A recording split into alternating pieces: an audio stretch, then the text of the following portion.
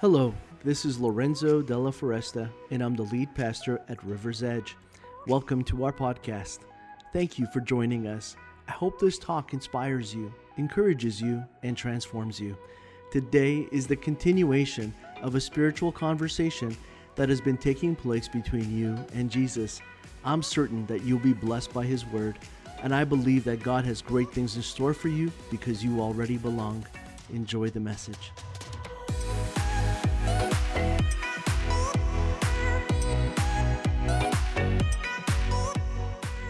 Hey, we're in this series called Joyful Expectations, and today we're going to be looking at a passage that is found in Luke chapter 1, and it's a story of Zachariah and Elizabeth. And I know you've heard most likely some part of this story, but today we're going to focus on an aspect of it that maybe, just maybe, it might be new for you today. I believe that every time we revisit the scriptures and even revisit stories that we think we know, God has something new to show us. And so I pray that our minds and hearts would be open as we would read in Luke chapter 1, beginning at verse 18. And it said that Zachariah said to the angel that had appeared to him, "How can I be sure this will happen?" Zachariah is looking for confirmation. He's looking for affirmation. He's looking for more evidence. He wants more proof so that he can put his faith in what the angel is saying. And he's saying, how can I be sure this will happen? I am an old man now. And now he's going into his reasons. And then he says, and my wife is also well along in years. I like the way he said that. You could tell Zachariah's been married a long time. He said he was the old one, and then said his wife is just, advanced in her years as well. And then the angel said, I am Gabriel. I stand in the very presence of God. And so what we have here is an archangel. And Gabriel is coming with an authority that is even higher than any that the other angels may possess. He has gone directly into the presence of God, and now he finds himself before Zechariah. And that's important for us to know this, because it tells us that angels are not just emissaries or messengers, but that they are essential in seeing the plans of God fulfilled. And God wants to see his plans fulfilled not through his angels, but through his people who've made a decision to follow him. And so Gabriel is bringing the message. But the ones who are to fulfill the plan are Zechariah and Elizabeth.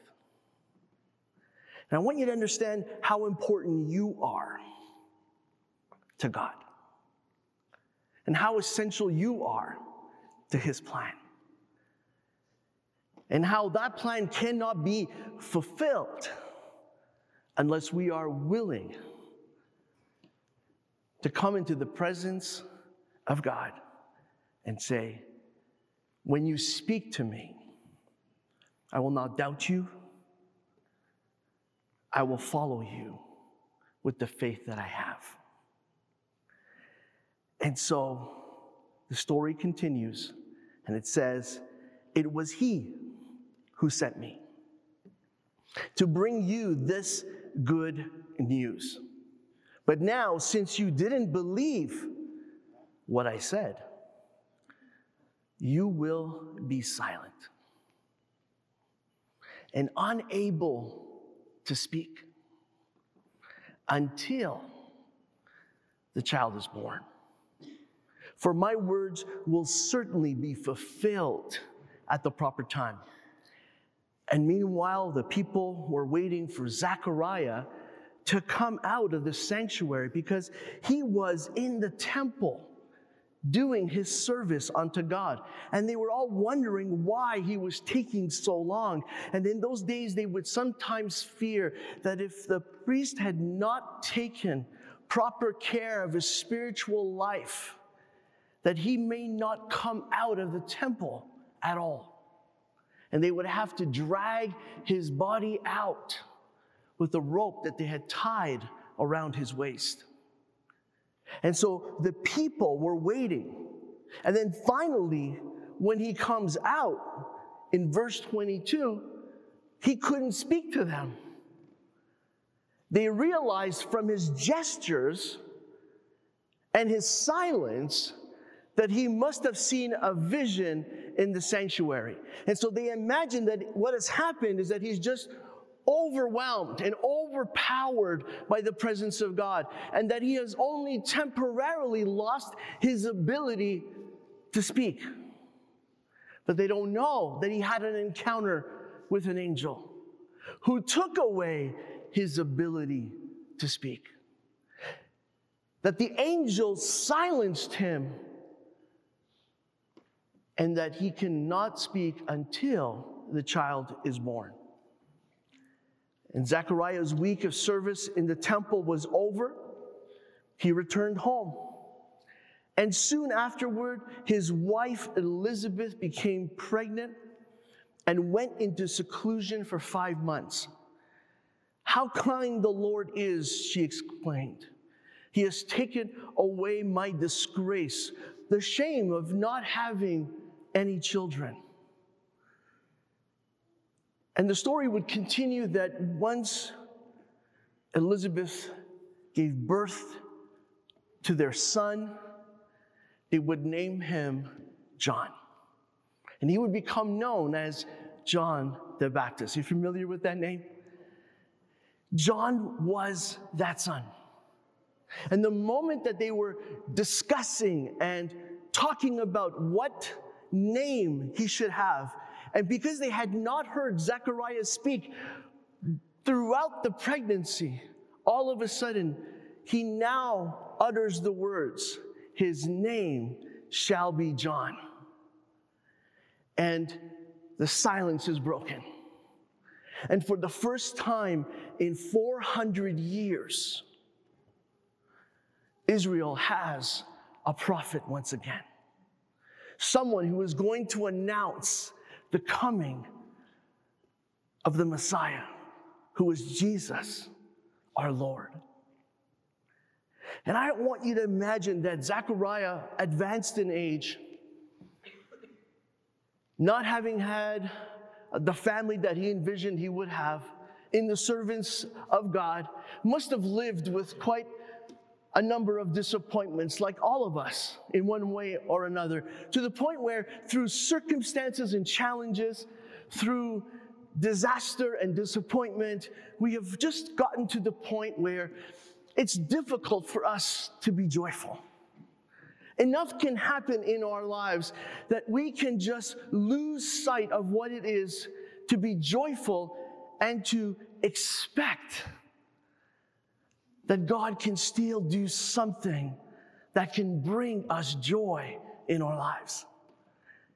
And I think Zechariah was just past that point, just past that moment in his life where he just recognized that he was going to do his service, honor God, live out the last days of his service in the temple, and then, his life would be done. But God said, "No, you don't understand, Zechariah. You may not have any expectations for your life. You may look at your life and not feel like there's anything joyful to look forward to, but I'm going to give it to you right now." And he gives it to him. And he tells him, "You're going to be a father. Your wife is going to be a mother. I am going to give you a prophet in the land. It's going to come from you, your household." And Zechariah, who was advanced in age, and we saw that he described himself as just old. I hear people say that they feel old when they're in their 30s. I hear that. And my daughter's always complaining that I've given her bad genetics because she's got a pain in her knee now. She's only 19. And she says, "Dad, you gave me bad genes." that need that you hurt with, I've got it. I'm starting to feel old like you. Sometimes we're young, but we feel old. I heard someone describe their child just the other day that they were an old soul. Have you ever heard that expression? They were just like serious, like they didn't laugh like the other kids. They didn't play like the other kids. They're just like more intellectual, just more reserved, just carried themselves differently, Wouldn't get on the ground like the other children. And just an old soul. Listen to old music, like not that they didn't understand music, but just an old soul. And I think that sometimes we just get old in our relationship with God. And we realize that we're just kind of just living our life and going through the motions, and we lose our joyful expectation of what God can bring even now still. I hate that Zechariah has to be silenced.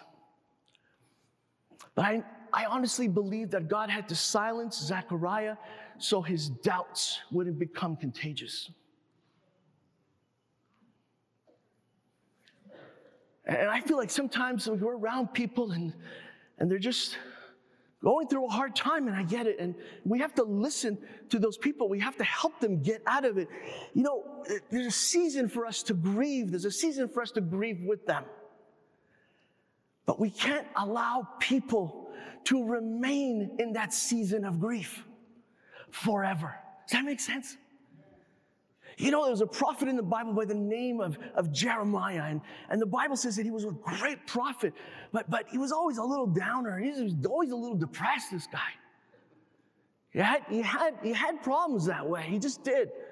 And when you read through Jeremiah, it makes you sad. And it makes total sense that the next book he would write is actually called Lamentations. Does that make sense?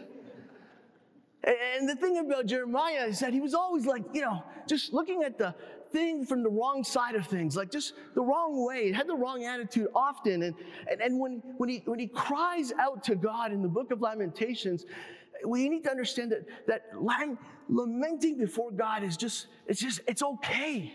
It's even okay to be angry before God. Did you know that? It's okay to be upset with him. But here's what lament is. Lament is an in-between place between pain and praise. And if you stay in that place of lament too long, you never get to the place of praise. We understand that pain brought you to question God. It brought you to question yourself, brought you to question other people, got you to question everything that happened to you and the things that were done to you. And you are in that place of lament. But if you live there, you never get to experience the praise. And what God is telling all of us is that we can be silenced to the point where we don't get to praise. If we stay in this place of doubt and disappointment too long. And God wants to move us out of that place into a place where we have joyful expectations again. And he gets silenced. He gets silenced because God doesn't want his doubts to be passed on to his wife. There's no way, Zechariah, that you are leaving my presence and going to your wife and spreading this garbage. Because I have given you my word that your wife will bear a son and his name is to be John. Can we say amen to that? There are times when God has to silence us because we are doing no good in the world, honestly. He doesn't want us to be silenced, but he has to silence us because instead of making things better, we're making them worse. And I don't want us to be silenced. God doesn't want anyone here to be silenced. What he wants is for us to be able to shout his promise.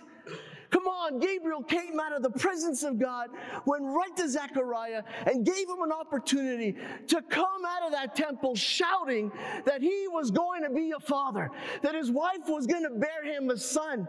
Instead, they went into hiding for 5 months. Do you understand what's happening in the story? Because he couldn't speak, and it was for him to say it.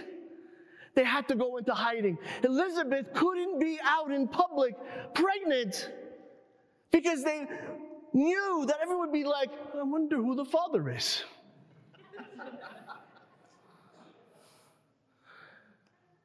And so they went into hiding. And this is what happens. This is what happens when we allow our doubt and our fears and our disappointments and our discouragement and whatever devastation we've gone through and whatever it is that we no longer believe can bring us to a place of joy in our present lives. This is what happens. We get silenced. And God says, I don't want to silence you. I want to make you a part of this. I want you to be out there receiving from me, having joyful expectations of the future. Look, some of us have just been waiting and expecting absolutely nothing. Content, maybe even. Satisfied. Listen, sit in a dark room long enough and you realize that you stop needing light.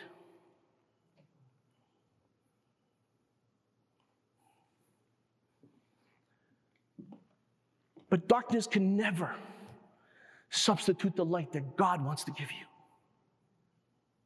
No matter how comfortable you get living in it. If you think that what you've received so far is good enough, I want you to know right now you are so wrong. Because God is the kind of God who only brings us from one place to the next, from one level to the next, from one experience to the next, from great to greater. That's who He is. That's what He does. And so if you don't go into your life expecting that, even after hardships, even after things have been taken from you,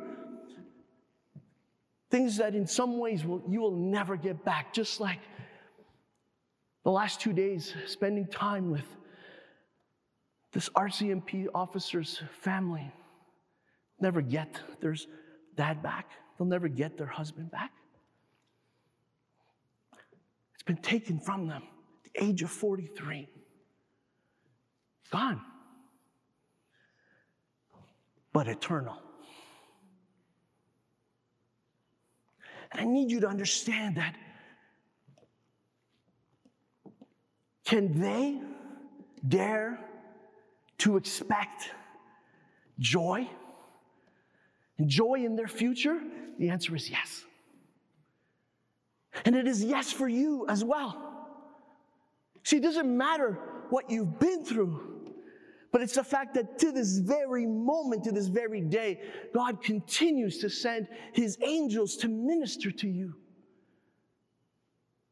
And He brings people into your life to encourage you and to show you this is the path.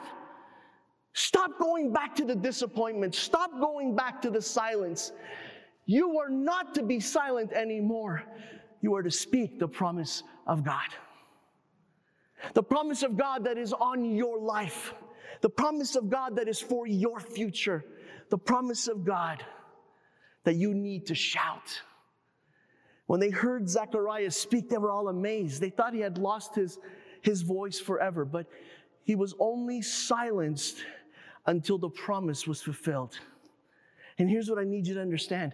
Silence didn't nullify the promise of God. The promise of God just kept going. It kept growing within Elizabeth. And when the time came for the promise to be fulfilled, well, Zechariah was able to speak again. And so will you. Your voice is not lost. It hasn't been taken from you. Because the promise of God cannot be nullified in your life. Sometimes we participate in Satan's plan in allowing ourselves to be silenced. And we walk away from God, and we walk away from serving Him, and we walk away from our purpose, and we walk away from His plan, and we walk away from His promises, and we think they're no longer there for us. And that's exactly what He wants. He wants us to stay in the silence. But what happened in the silence for Zechariah is that he kept looking forward to the day when he would once again be able to speak. Can you say amen to that? He knew the day was coming because he knew that his son would one day be born.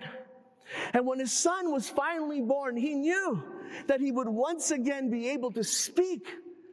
And maybe he didn't know 100%. Maybe he wasn't sure. And maybe there were days where he was certain and days where he wasn't. And days when he knew that he had messed up and he felt so bad and unworthy and shamed of that.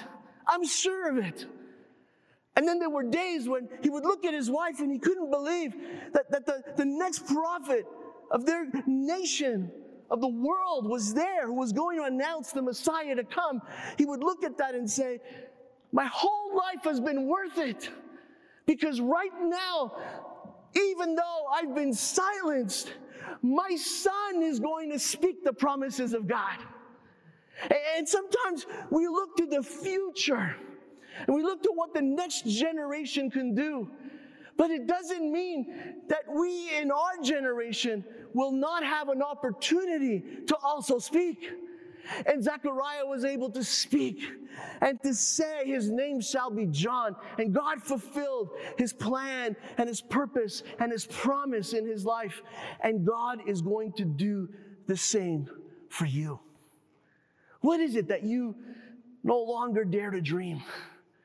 No longer dare to hope for? What is it that you've given up on because you feel like you've been silenced? What is it that you can't joyfully expect to come in your life? And I want you to know that that is not God's plan for your life. That is not what God wants for your life. That is not what you are supposed to live in your life. What you are supposed to live in your life is joyful expectation. An expectation that God has much more to give you, to do in you, and even through you. And He did it in this story, and He can do it in your story as well. God bless you. And so, Father, we want to pray your blessing over each and every person that is here and the hundreds that watch online. And we just thank you, God, that you are just growing this community of faith and that you are giving us an opportunity to do this so beautifully in the city that you have called us to. We want to pray for other churches that are gathering, that we want to pray for how they are spreading your light and your word, and how they are called to do this in another place, and that we all have the same purpose, and that is to make you known. We thank you for the people that were baptized today. And for the ones that you just touched in this service and talked to about taking that step themselves one day. And I want to thank you, God, that we may have felt silence coming in, but we are leaving this place shouting your promises, God. No longer to be silenced, but filled with joyful expectation of what you have next. And we pray this together in Jesus' name. Amen. Thank you for joining us on the River's Edge podcast. I encourage you to take the message you have just received and allow it to go deeply into your soul. Let Jesus do the work that only He can do. A heartfelt thank you to all those that generously give to River's Edge and make this podcast possible. You too can be a part of spreading this message and creating life change all over the world by going to riversedge.life/give. You can also subscribe, rate, and share this podcast. Thanks again for listening, and God bless you immensely.